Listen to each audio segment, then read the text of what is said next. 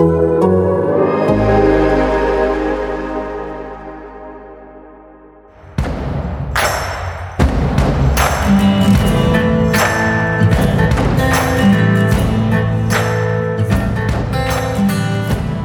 it is Monday, November 30th.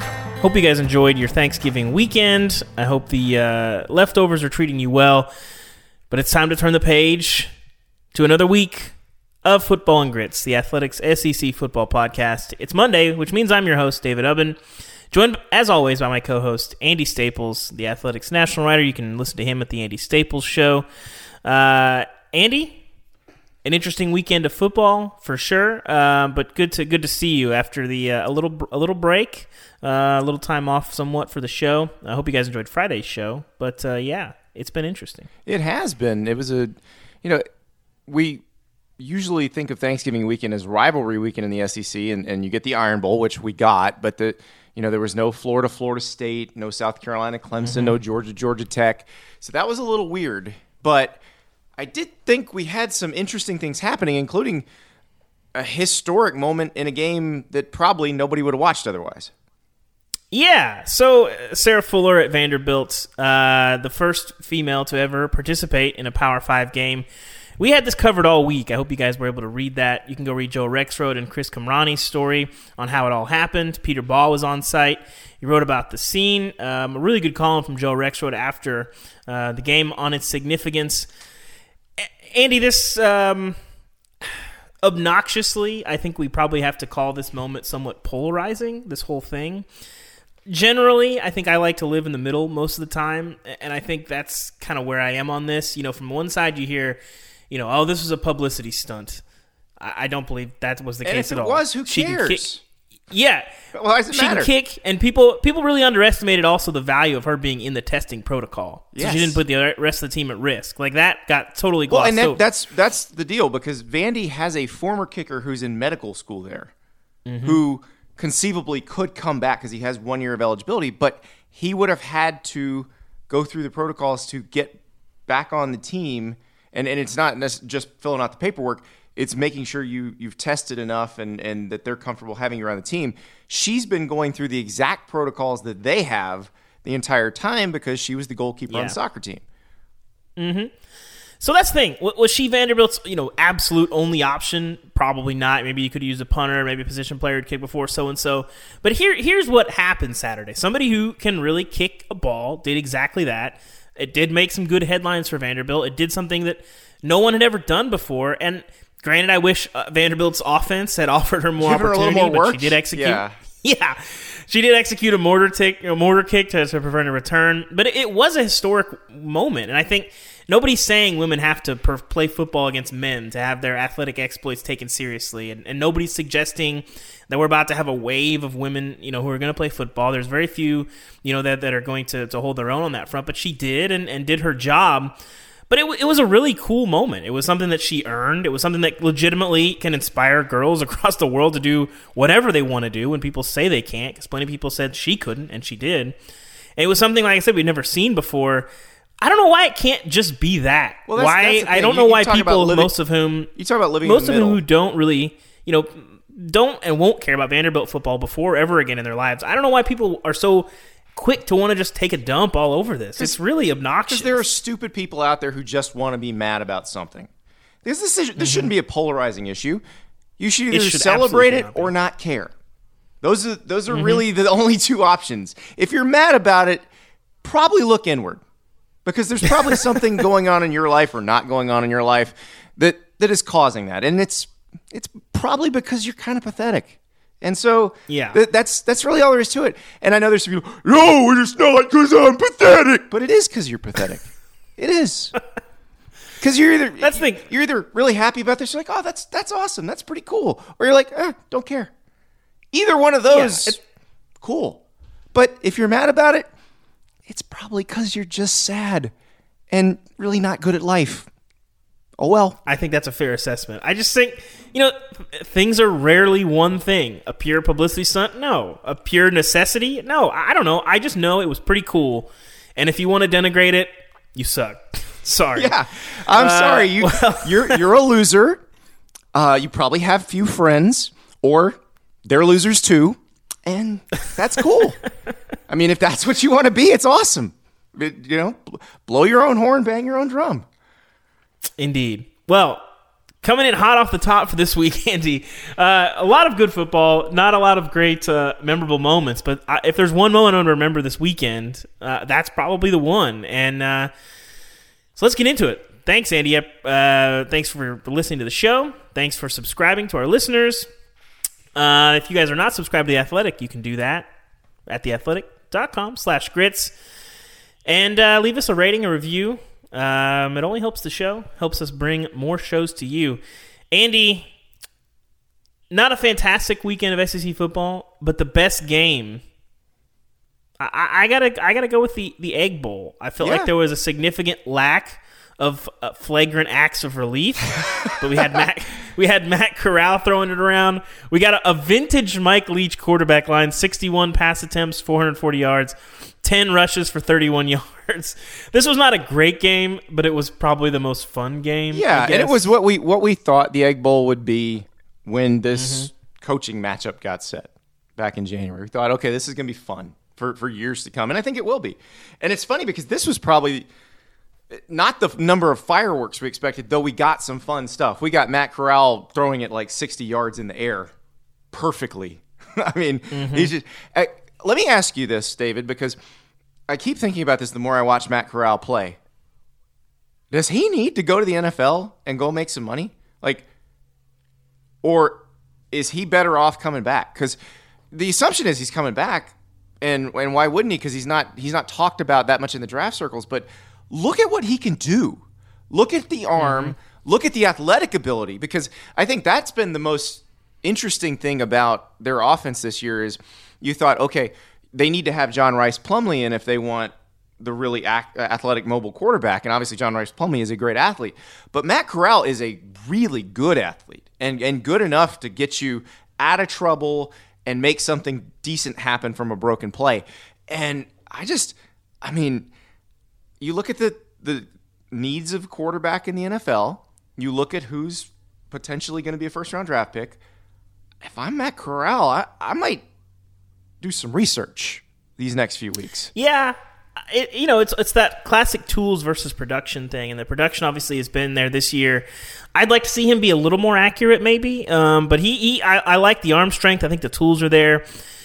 Yeah, I think you have to test the waters and see what there is. And if you want to come back and light it up next year. Yeah, that's the thing. I don't think that there's a chance of regression. I mean, another year in Lane Kiffin's offense with these weapons, and I think he would do very, very well. So, I think you smell around, and if people are telling you, hey, one more year you can be a first-round, second-round guy, I think so. Because I don't know that I see that this year. By the way, I think Mac Jones should do the same thing. I know we're going to talk about him later. Yeah. But sniff around, because he's operating at the height of his powers right now, too. It'll be interesting. A lot of fascinating decisions. I think when you look especially at all the seniors that have some decisions to make at the end of the year, I mean, this is just going to be something we've never seen before. So I'm fascinated to see how this all shakes out. But I think if I'm Matt Corral, I probably take one more year back at Ole Miss. Well, and everybody's personal situation is differently, but different. Well, and Ole Miss could be a really interesting test case next year because Lane, and I've talked to Lane about this a few times. He's very just kind of beside himself on trying to recruit through this as a first-year coach because he didn't come from another SEC school where they were kind of fishing from the same pond. So they, had kids in camp that were class of 2022 guys and 2021 guys. They came from FAU. The kids they had in their camp are not necessarily kids that would get recruited by Ole Miss. So he is flying blind from a recruiting standpoint. And I am curious, how much will he use that one-time transfer exemption, which is going to get passed? He could recruit essentially a new defense for Ole Miss just like that. And what a selling point that would be if Matt Corral's back and you say, look at what we did offensively. Now imagine if we had a good defense and you could cherry pick the best defensive players from the group of 5 and create a new defense. I mean, it's fascinating. I like this idea. And you can sell guys on, we're going to have fun doing it. That's the thing. I think that there's not a lot of SEC programs that I feel like, or even college football programs that I feel like are having fun. Ole Miss seems like they're having fun. Yeah. I think we expected that, and it's been cool to watch. Well, and it's interesting because, Clemson has been doing this for a while where they play at an elite level, but it seems fun. I'd say that during the Ryan Day administration, Ohio State's like that too. Alabama's a different... listen, Alabama guys do have fun, but the attitude is different, and they'll tell you that. Like, I remember Jonathan Allen and A'Shawn Robinson explaining it. It's like, it's a mindset. It's not for everybody, but this is... Like, Jonathan Allen will tell you, this matched my personality type. Yeah. But not everybody's like that. Some guys do want to have fun and let it rip, and that's what Ole Miss seems to be offering right now. So, yeah, I think that's going to be a really interesting next, 8 months in Oxford. Looking for an assist with your credit card, but can't get a hold of anyone? Luckily, with 24/7 U.S.-based live customer service from Discover, everyone has the option to talk to a real person anytime, day or night. Yep, you heard that right. You can talk to a real human in customer service at any time. Sounds like a real game changer if you ask us. Make the right call and get the service you deserve with Discover. Limitations apply. See terms at discover.com/creditcard. Best team performance. Andy, we got to look around. I'm going to give Missouri some credit for beating Vanderbilt, but this is more of a season achievement award, and let me tell you why. Okay. Vanderbilt's been they've been moving the ball the last few weeks. No such luck. Again, a solid game from Missouri team, but the first-year coaches in this league are doing well, and if you look at Missouri right now, Eli Drinkwitz has Mizzou third in the East, a game behind Georgia, 3 games ahead of fourth place. There's only 6 SEC teams with winning records, and what would you think if at this point, 2 months ago, I told you Mizzou was one of those schools? They've quietly put together a heck of a little year. I would argue that Eli Drinkwitz capped it with a nice win over Vandy. Had the best situation to come into. Probably. Barry Odom shouldn't have been fired last year. And this is not a shot at Eli Drinkwitz. It's not his fault Barry Odom got fired. It's the administration's fault. But they should not have fired Barry Odom after what he did last season. He did not deserve it. So it was a pretty good situation that Drinkwitz walked into, and it does feel like they've taken a little step forward because this probably would have been a 7-5 type team in a regular year. So if you can wind up 6-4, and we'll see if that happens, but if you can pull that off in this year, I think that's pretty darn good. It helps them that they found a quarterback. I think Connor Bazelak is that he's doing it every single week now. If you start him against the Vols, it's working well. Does that game turn out differently? That's such a fascinating game in retrospect because Missouri just got absolutely dominated in that game. And part of it, they did start Sean Robinson. Yeah. I would argue that's what Tennessee should have been all year. They try. They just haven't been able to, and they didn't turn the ball over in that game either. Yeah. Well, did you like another team this week as your best team of the week? Yeah, Alabama. I mean, and I realize fair enough. This is the whole Urban Meyer never wins Big Ten Coach of the Year, even though he's clearly the best coach. Like Alabama's the best team in the SEC, and Alabama looked like it. I mean, it's not easy to win the Iron Bowl 42-13. You got to be operating at a really high level, and Alabama's offense is definitely doing that, but Alabama's defense seems to have improved quite a bit as the season's gone on.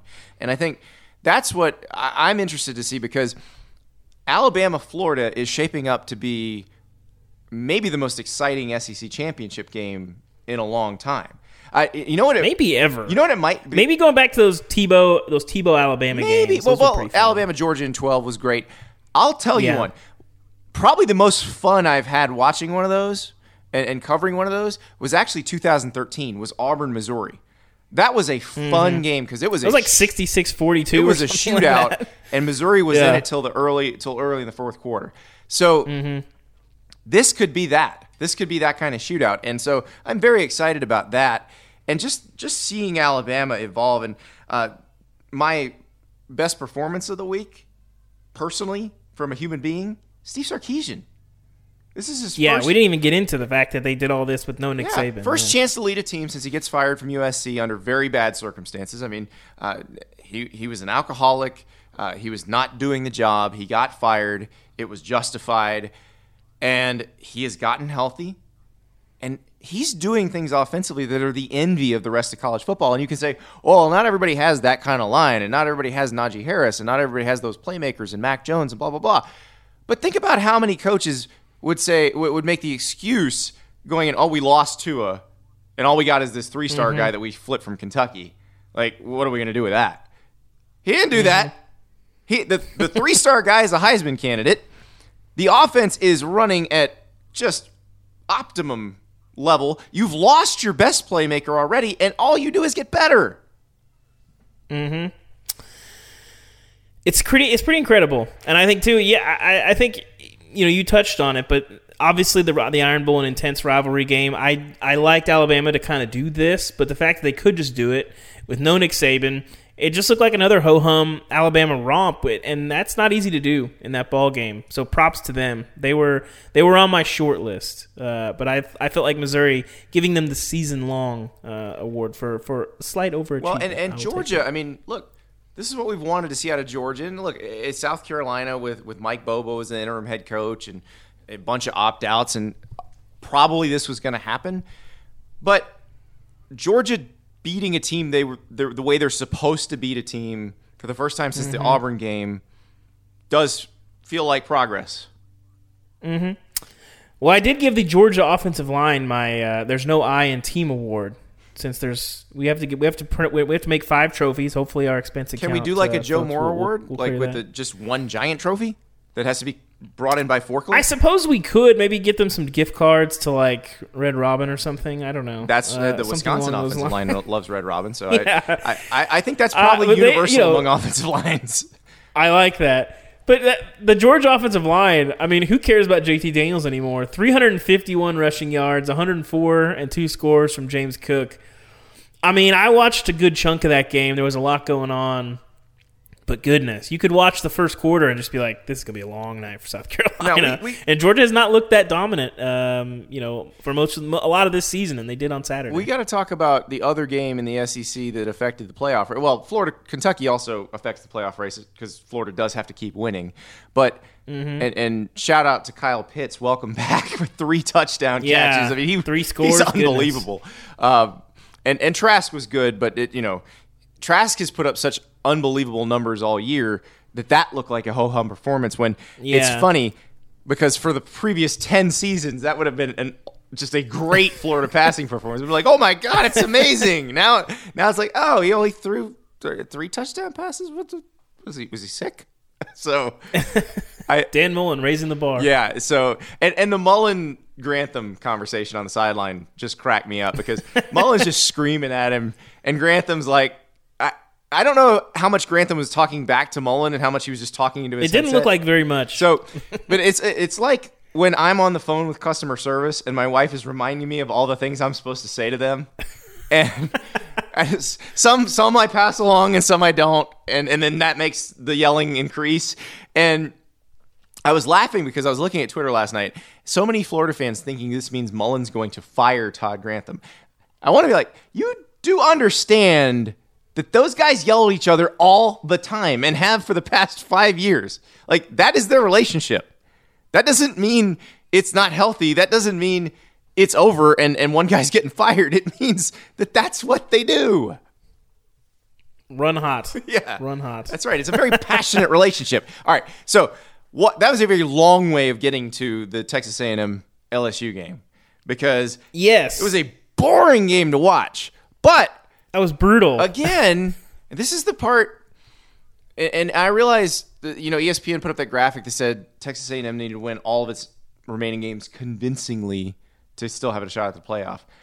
I don't think that's true. I just think they have to keep winning. If they're 9-1 and Alabama wins the SEC title and Notre Dame wins the ACC title, Texas A&M is going to make the playoff. I'm just telling you that right now. They are going to make the playoff. Yeah. So did they convince anybody of anything last night? I don't know.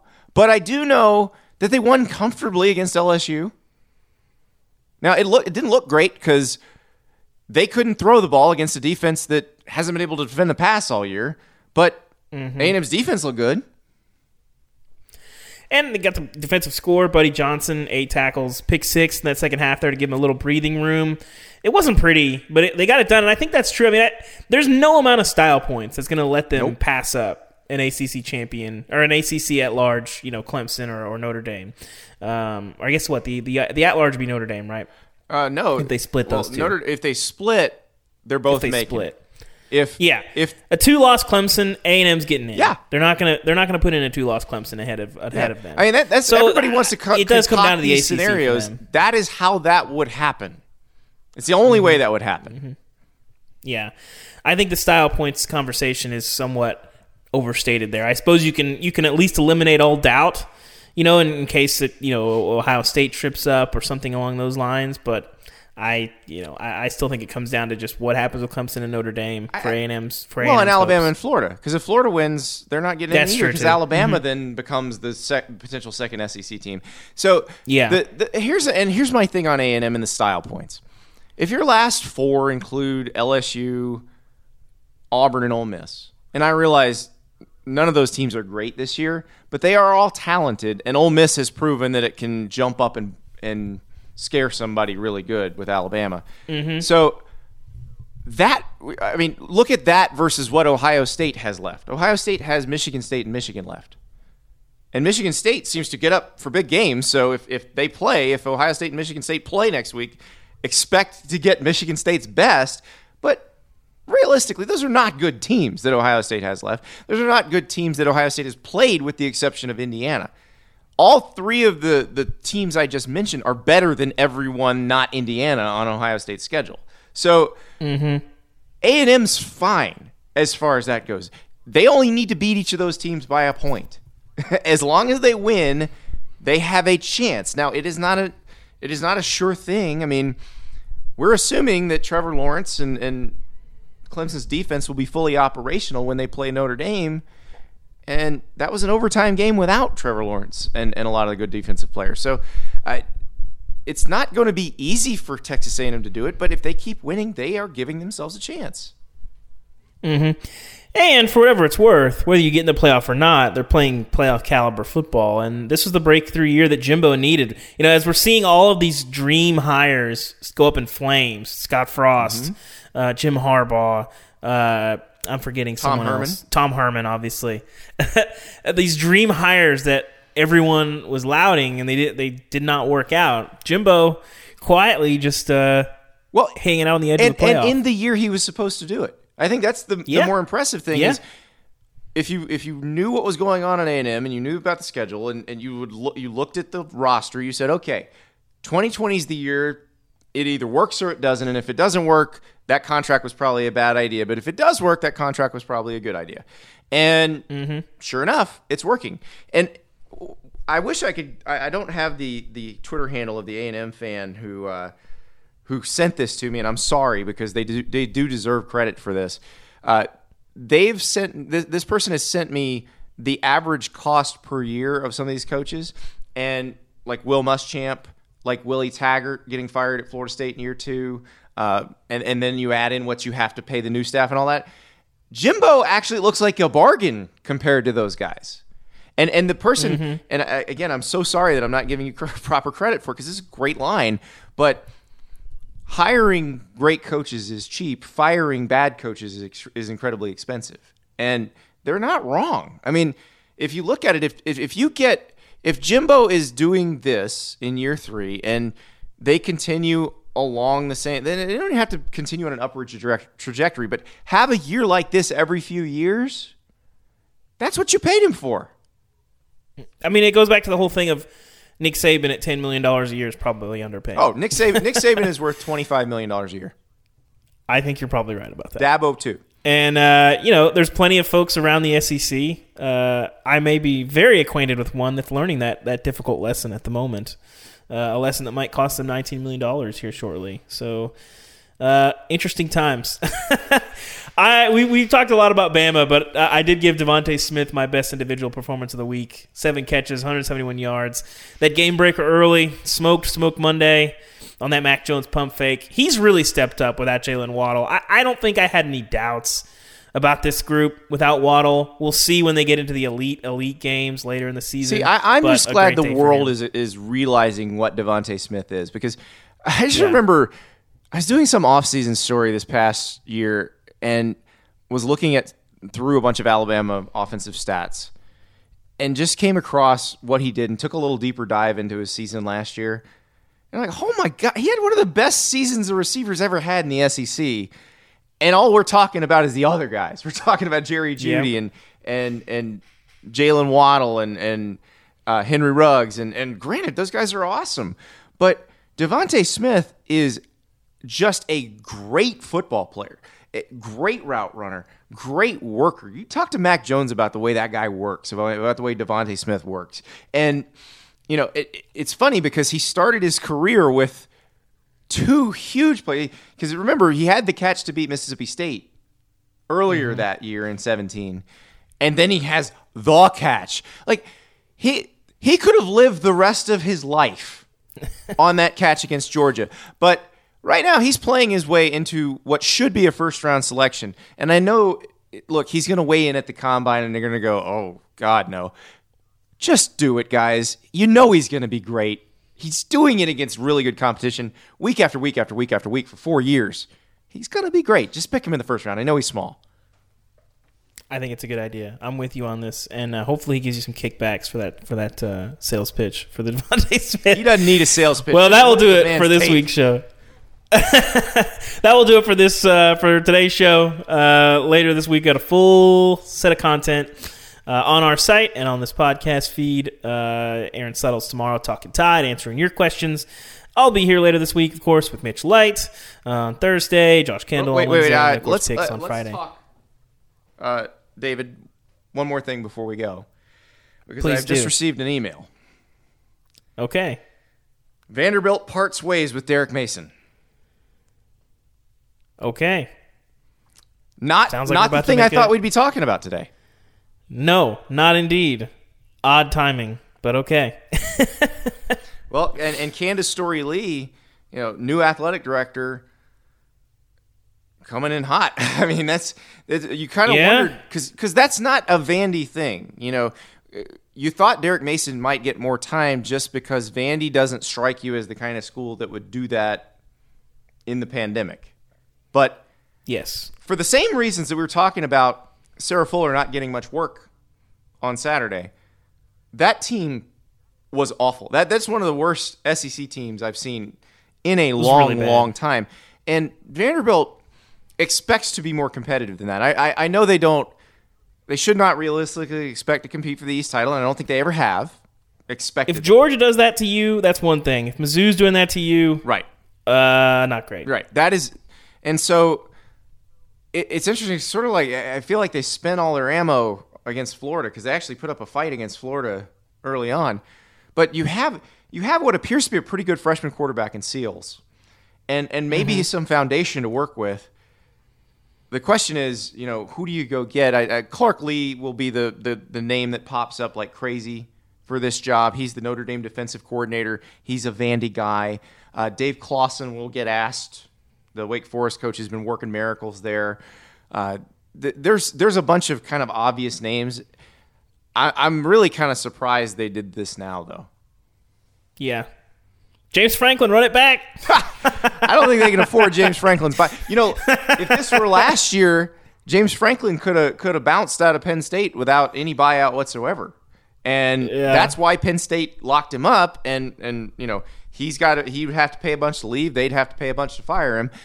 So it's out on that one. But yeah, Clark Lee's one, I think. That's a name I would expect to hear a lot. Clawson, obviously. Will Healy at Charlotte, who worked a miracle at Austin Peay, just up the road in Clarksville, Tennessee. I don't know. I don't know that if I'm an upward trajectory kind of coach, if I'm going to take this job, though, because the only person who's ever been able to turn it into something more was James Franklin. Yep. And I think, if you're a Clark Lee, you're sitting, and that's the thing too. People forget a lot of these coordinator jobs, especially if you get head coaching jobs and want to stay. A lot of these guys are making 1.5, 1.6. Yeah. What's the point? What's the point of leaving? Well, exactly. Those are better jobs. A coordinator at a perennial playoff contender is better than a low-level Power 5 head coaching job. Well, I think that's why depends on what you want your life to look like. Tony Elliott turned down so many opportunities. Tony Elliott has had chances to be head coach, but If you are the offensive coordinator, play caller at Clemson, being paid very well, and you may be the successor to Dabo Swinney ultimately, it would take a lot to dynamite you out of there, I would think. Well, a breaking news episode. How about that? Football and Who Grit. knew? Look at Andy checking his email before we get off. Well, thank you guys for listening. Thank you guys for tuning in. It's going to be an interesting week across the SEC. And as we start at the top of the show, don't be a jerk. No. It's not that hard. No, just look, be excited when things go well for other people or just be indifferent. There's no need to hate. Don't hate, appreciate, in short. Thank you guys for listening. We'll see you later this week.